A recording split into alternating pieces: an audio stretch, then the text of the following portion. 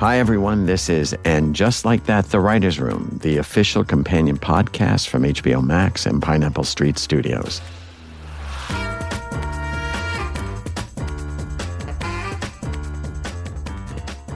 I'm Michael Patrick King, executive producer, writer, and director of And Just Like That.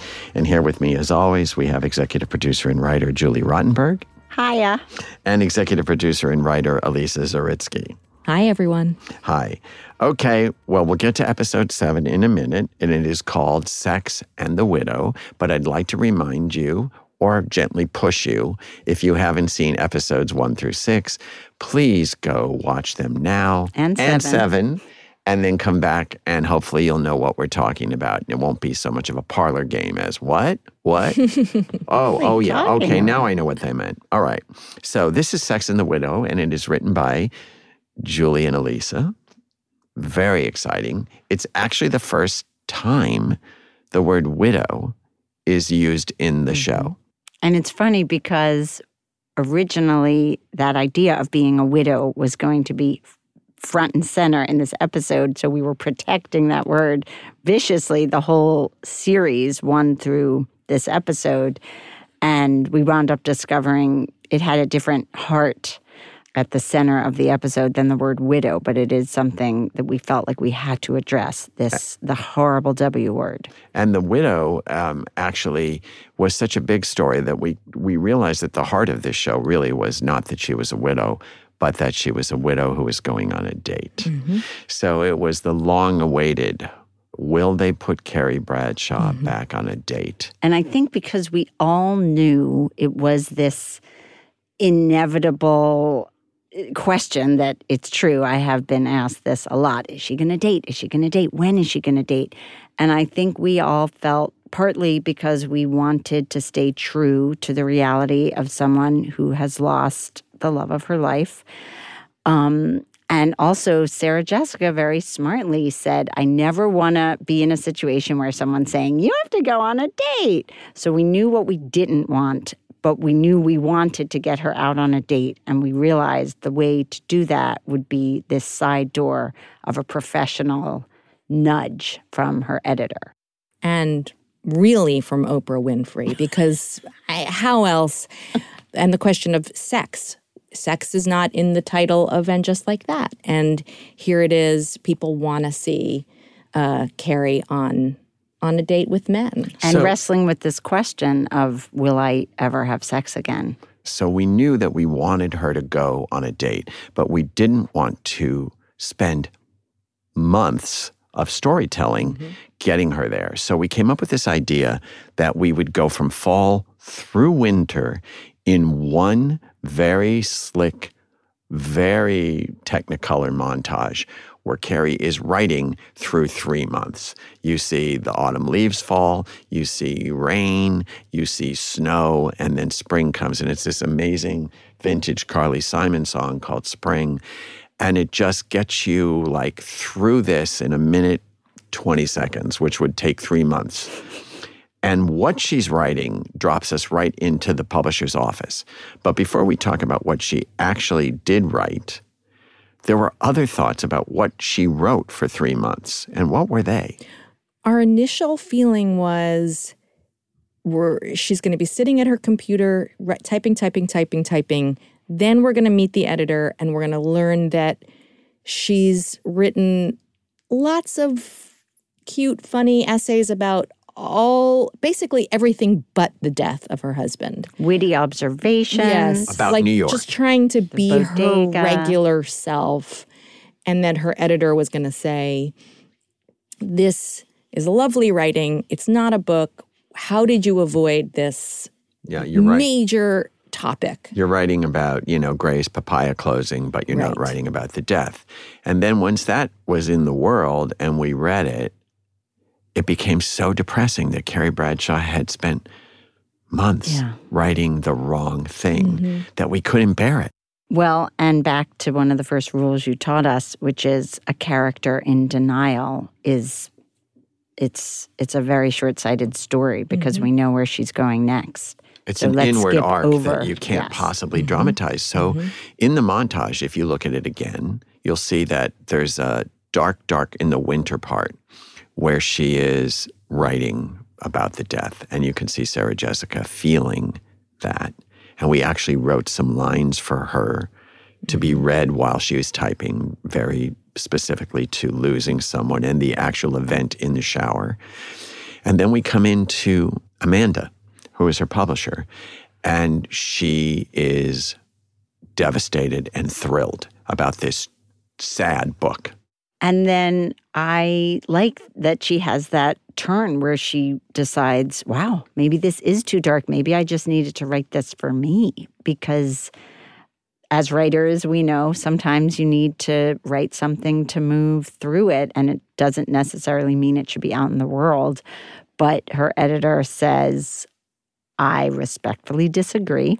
And then we have that scene with her and the women. And I will say we talked about the fact that Seema was joining them in that drink scene. Well, before you do that, the fact of the matter is that's where we use Oprah as the wedge to get her into dating. It's Oprah's book club. Yes. If you put in the hope epilogue, even just a page, go on one date.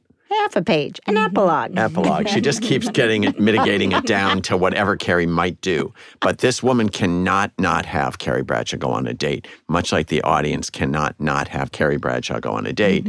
So she says, Oprah's book people are interested if there's a glimmer of hope, which gets us into the cocktail scene. It's the only, so far, it's the only nighttime drink scene in the entire episode. And Miranda's not drinking, Right. but the other three are. And it's the first time Seema's with the four of them at cocktails. And I remember this conversation that we had was, do we address it or do we not address it? Address the fact that Seema's the fourth. Yes.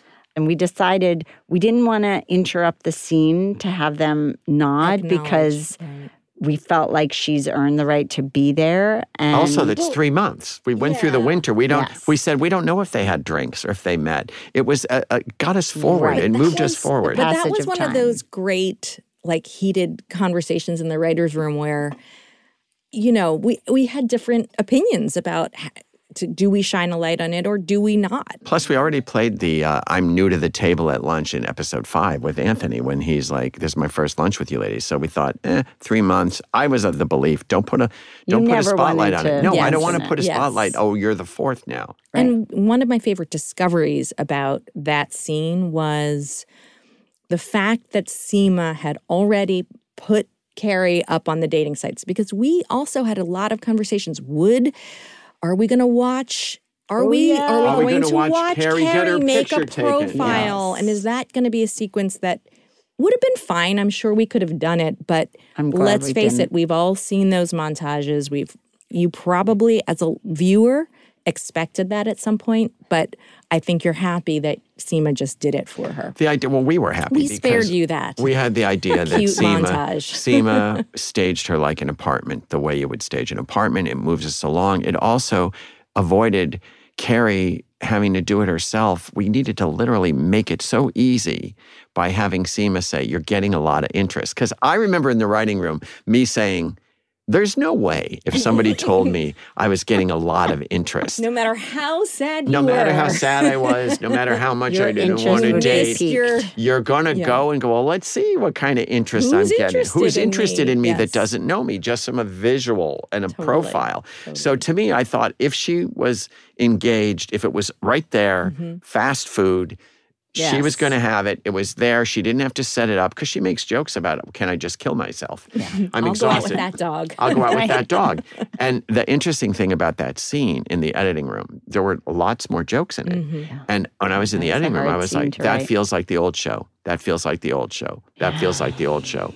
They're past that. There were jokes about we didn't date on apps. Oh, yes, yes. That was cave Caveman. drawings. We used to get Yes. man's names off the Right. cave walls. Right. And I was just like, yeah, Right. Yeah. It was Computer over. dating. Yeah. computer dating. Yeah. Like, and then It was made the them shadow, dark and shadowy thing. Yeah. But it was like, oh no, they're both current. I mean, Yeah. Charlotte knows everything about Moving apps on. because she has 2 kids. And so it just started like, Move it what's the along. lighter, more grown-up version? Yeah. And the fact that Seema surprises them by saying, I made a profile for you on Valentine's Day. On my lunch break. On my lunch break, because there's no real estate in winter. So it gets us right in that ballpark of and Carrie. it's so Seema. I mean, we all know this person who's just like a doer and a fixer, and I believe it. And I believe it too. And the other fun thing about Sarita, who plays Seema, said to me that night, I hope the first 4 takes are okay, because I was completely out of my body. I just kept looking at the 3 of them going, I'm in the show that I used to watch. That's crazy. She kept saying, I was now at the table having drinks, and my mind was blown. Oh my God. Meanwhile, she seems so nonchalant. She's such a good she actor. just couldn't believe she was in Sex and the City after having watched it all these years. It was the moment where she realized, oh, they're all here, not just Carrie. I'm with Miranda and Charlotte and Seema. But she was totally out of her mind the whole first couple of takes. The interesting thing about Carrie going back and looking at who's interested is that she picks a widower. Mm-hmm. And it's played by John Tenney. Mm. Now, the journey of who would be the guy and what it would be was a total evolution. Yeah. At first, it was going to be just the worst date possible, that Seema was going to go on a double date with her and protect her. Right. And we were going to do the comedy date. And then that didn't feel as grown up as Carrie would be. And then we were like, who's this guy? And when it became John Tenney, we realized, oh, there's more to Peter than one line. Originally, the guy had character Peter. And then we were never going to see him again. Yes. And much like episode 3, where the comedy concert was always lived at the end of the episode, no matter what. This episode also, for reasons, who knows why, we always knew that school auction was going to be at the end of the show. And for several drafts, we were never going to see that date guy again. And then we realized, no, he has to come back. He's not a one-off. And that's when we made him a teacher to make sure that he would be at the school. And the reason we kind of wanted the auction, the school benefit, was we were always looking for ways to bring the worlds together. And LTW being organizing with Charlotte, the school, and then Carrie being a mini celebrity, being somebody who's on auction, because we really wanted Carrie to be humiliated when no one would bid on her. And when I pitched to Sarah Jessica go ahead. I wanted to just make sure that people knew Sarah Jessica loved the idea of laughed being out humiliated. Loud. She got the comedy context of Carrie on an auction block as a single widow that no one was bidding against. Being bidded. Aside from the one guy who raises his hand and says, no, we have a spill here. Yeah, we have a spill. Can we get a waiter? The reality is that he wound up being this really viable being who has also suffered an enormous loss of his wife. So they have something in common. And the scene's so amazing because it starts with Carrie in that blue dress walking to the date. And by the way, now that we're talking about paparazzi shots and how frequently, wherever we were shooting outside in New York, there were always, paparazzi would get there first, then tourists would show up. And when we were shooting, we knew we were going to be shooting Carrie and her date vomiting outside a restaurant. We wanted to protect that image so hard from all of the Instagram sites that locations, we specifically chose an alley. It's an alley in New York. Restaurant in an alley so that, we could own it. We could actually block the shots from, why is Carrie vomiting outside with her date? And the paparazzi can be very persistent.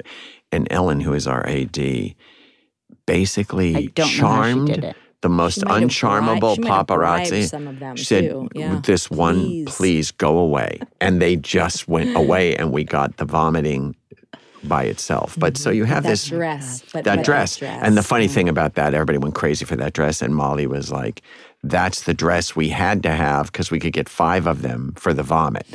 When you're doing a special effects event, you have to have multiple costumes in case the dress gets vomited on, which was our dream. Effects. So we knew that it was going to go from this delicate pain to this. And the image we kept coming up with is like two gunslingers leaving a saloon, like drunk, bam, coming out, bam, drunk out of their minds. Now, here's the backstory of this scene.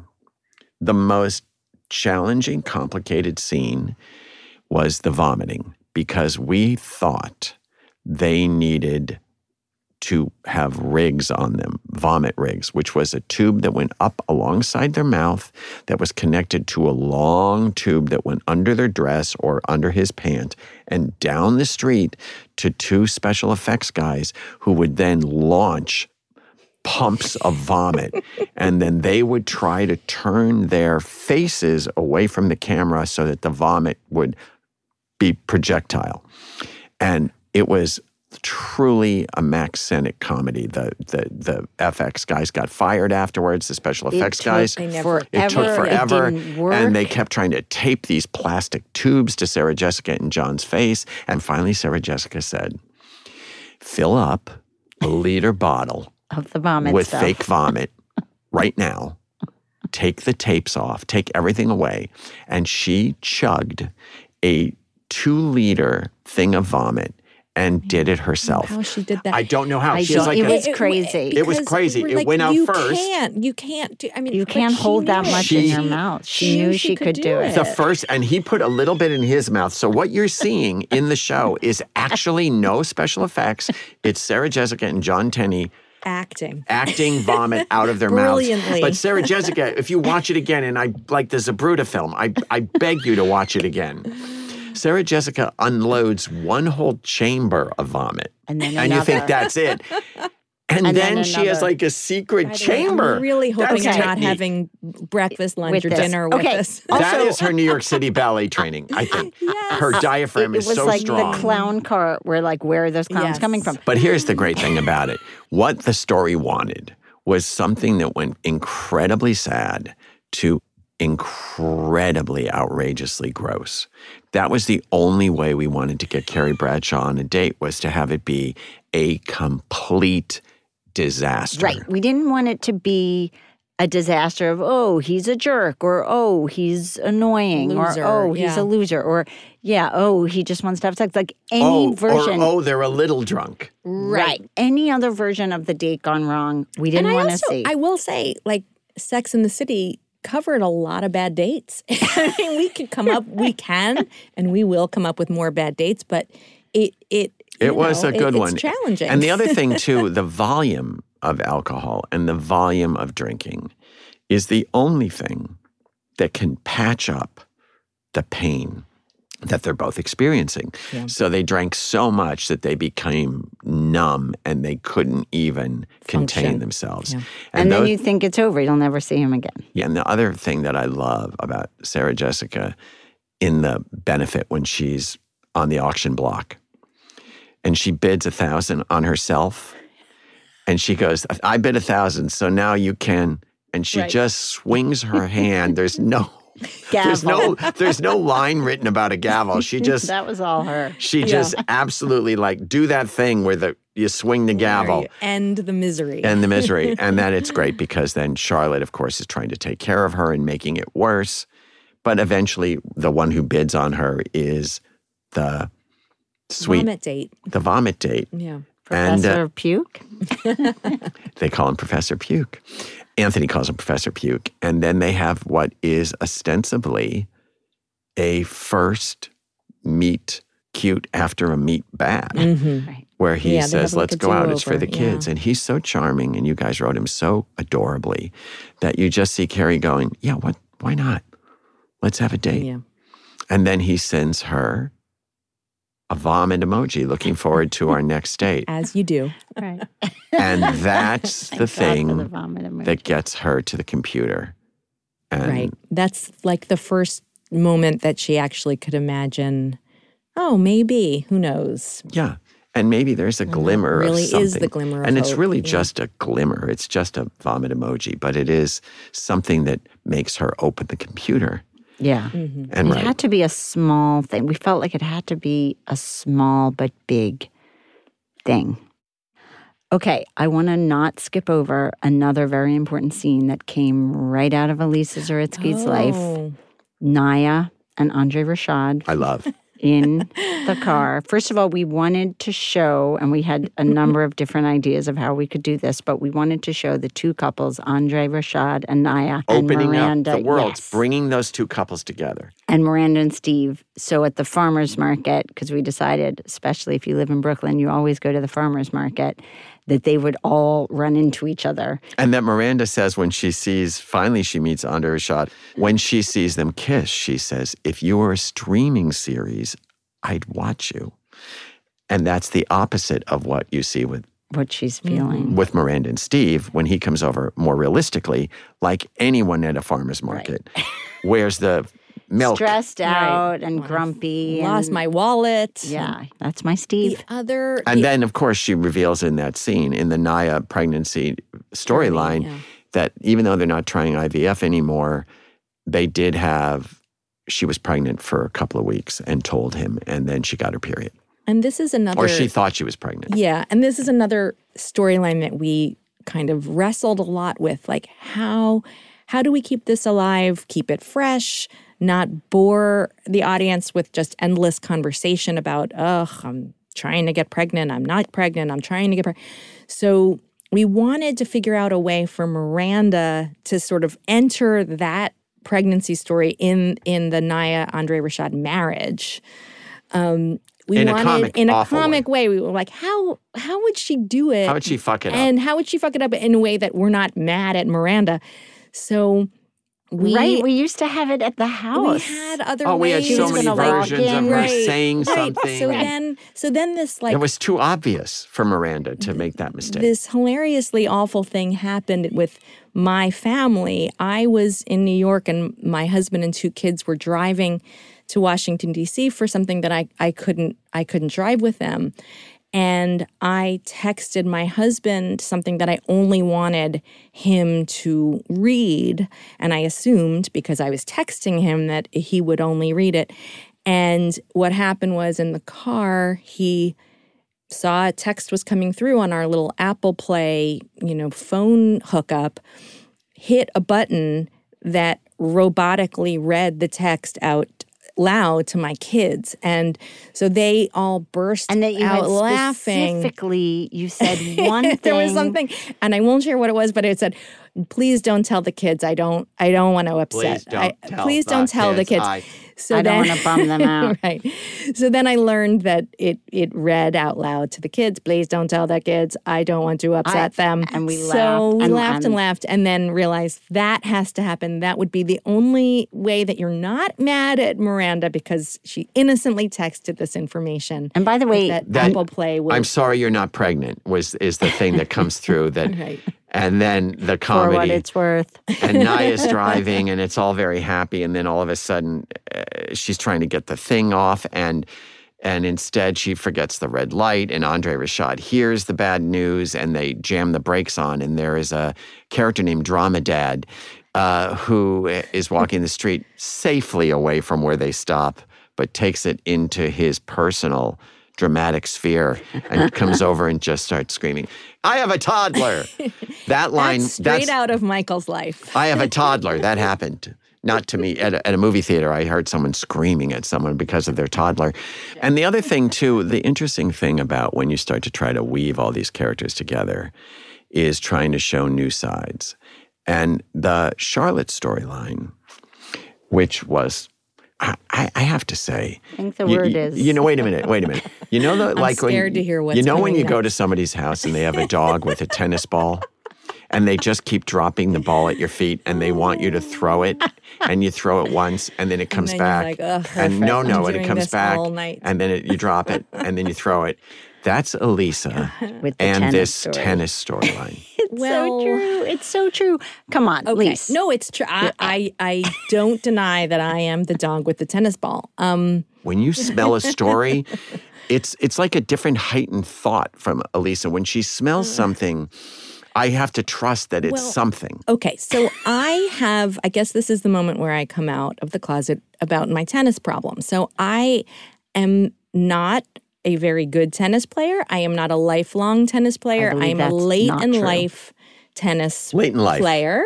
And tennis has a bizarre effect on me where when I play, I become aggressive and competitive and all of the things that I generally shy away from in the rest of my life. So Elisa drops this tennis ball at our feet constantly about Charlotte. Charlotte plays tennis like a motherfucker, like you've never seen Charlotte. And so I came into the writer's room this season with a whole bag, like a suitcase, a duffel bag of possible tennis stories because it's so explosive for me and I'm such a freak when I play. So I pitched a million different versions of a tennis story and really like a whole tennis arc. I wanted her to be playing basically in every episode.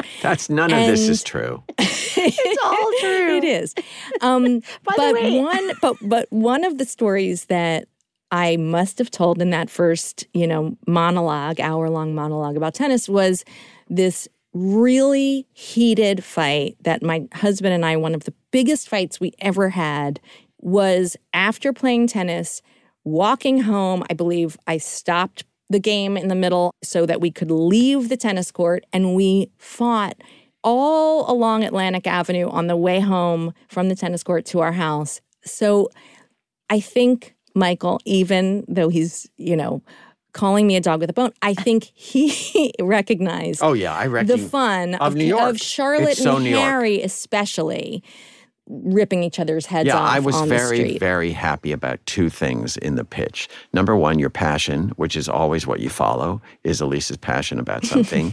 And it gets very specific. The first thing that you pitched that I loved was the fight on the street. And then I loved who would see it. And then we started saying, a BLTW and Herbert. And this is really about taking another layer of that friendship away, the fake friendship to the real friendship. Like they see each other, and Charlotte, who's always been so concerned about people's opinions and what they think of her and what's proper, being so mad at Harry that she actually says, "You're driving me fucking crazy." And it's the only time Charlotte has really said the F word in the entire show.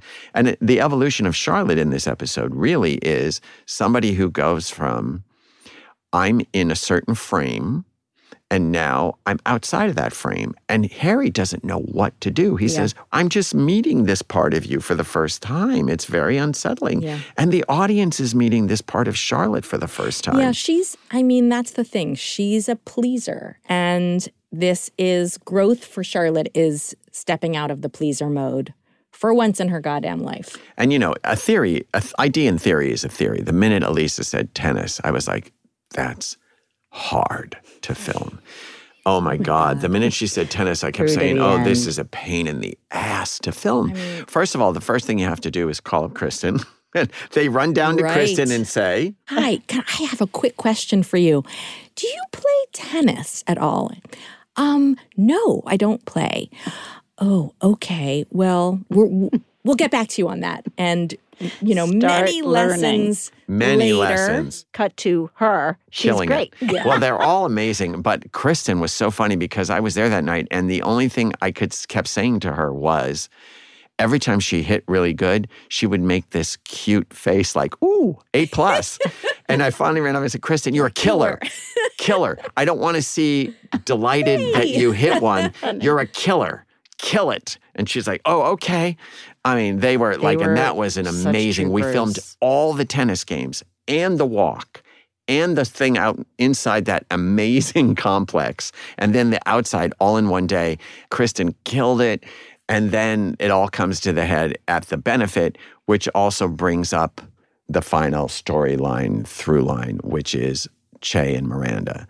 Now, in the 3 months while Carrie was writing the book, Miranda was waiting for a reply to her "let's hang out" text. One of the things that I think was tricky for us as writers to figure out was, what is the pace of this Miranda-Che relationship? Once they've had that amazing encounter in Carrie's kitchen in episode 5, are they off to the races? Are they sleeping together? All like we explored a lot of different roads for their relationship to take. And one of the reasons I think I'm really happy with where we landed was there are obstacles in even fantasy affairs. Like, we were building this affair, but it didn't have to be easy. There should be wondering, what does this person like me? Do they want to see me again?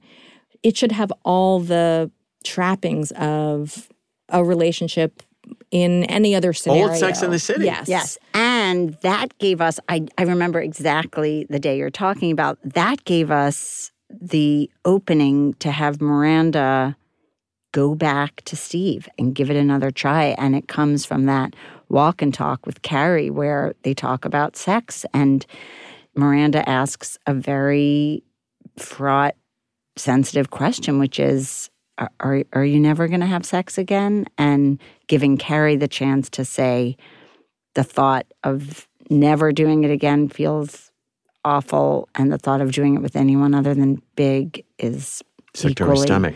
Yeah. Mm-hmm. And the interesting thing of Miranda trying to go at it with Steve again is only in the context that she's trying to duplicate exactly what she felt with Che, down to the physical positions of... Not to mention the location in her house. Yeah, it was a kitchen to a kitchen. It was a finger to a finger. And whereas with Che and Miranda, everything was... Organic. And Miranda was following the lead, which was so thrilling for her that she was not in charge. That now she's trying to do that again, but she has to be in charge of the spontaneity. And then instead of just doing it, he washes his hands. And the look on Miranda's face of just like, oh, this isn't going well. And then she literally turns away from him. And the dialogue is so interestingly spare, the way they do it. They don't even finish each other's sentences. Like, he goes, yeah, you're a little... And they were so true to the script. Yeah. That's exactly as it's written, not an extra word. Yeah, no, Should I get some lube? And then it just goes away. The moment goes away and they go back to dishes. And they're both sort of relieved. And then he goes one more time. And I remember people being very like, oh, really? He's going to go back? He goes... Are you sure? Because you really had me going there for a bit. Like he still wants to go. And then he just assumes, well, another time.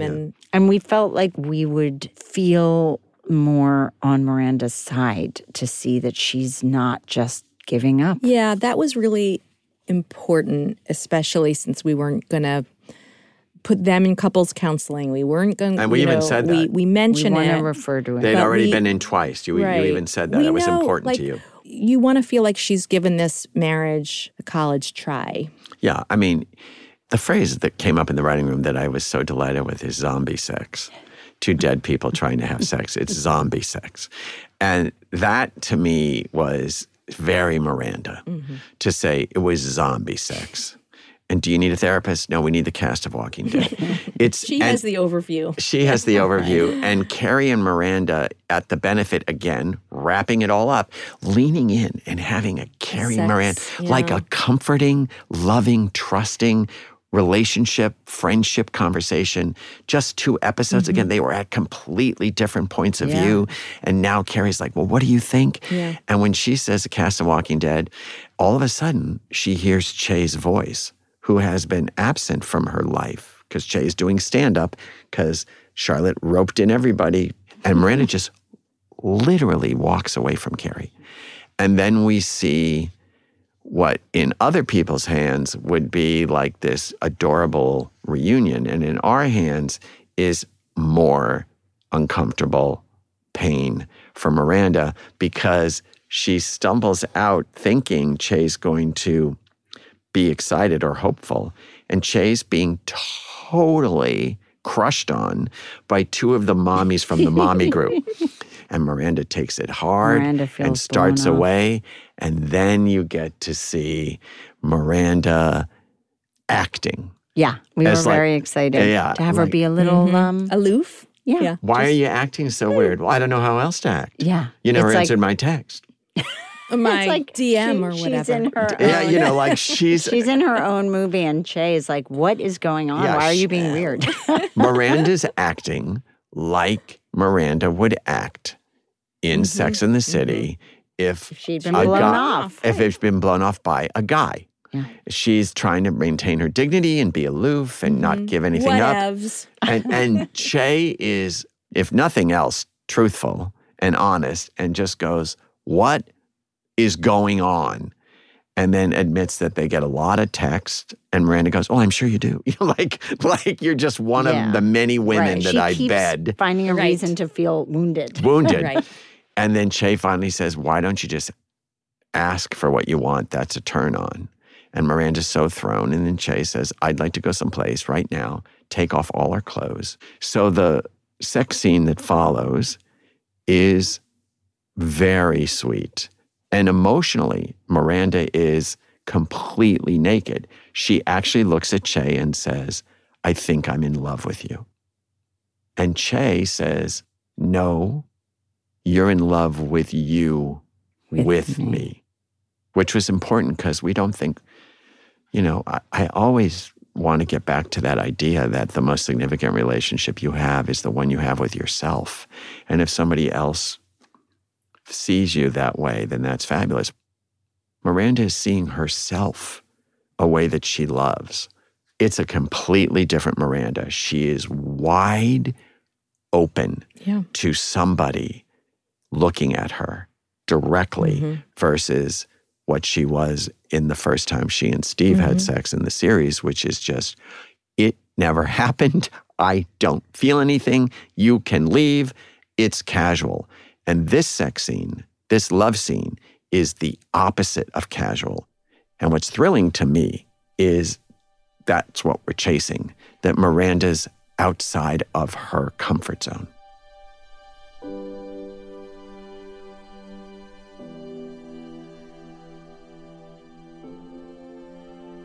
And just like that, we've reached the end of another podcast episode. Thanks, Elisa and Julie, for being here. We'll be back next week to unpack episode 8. See you then.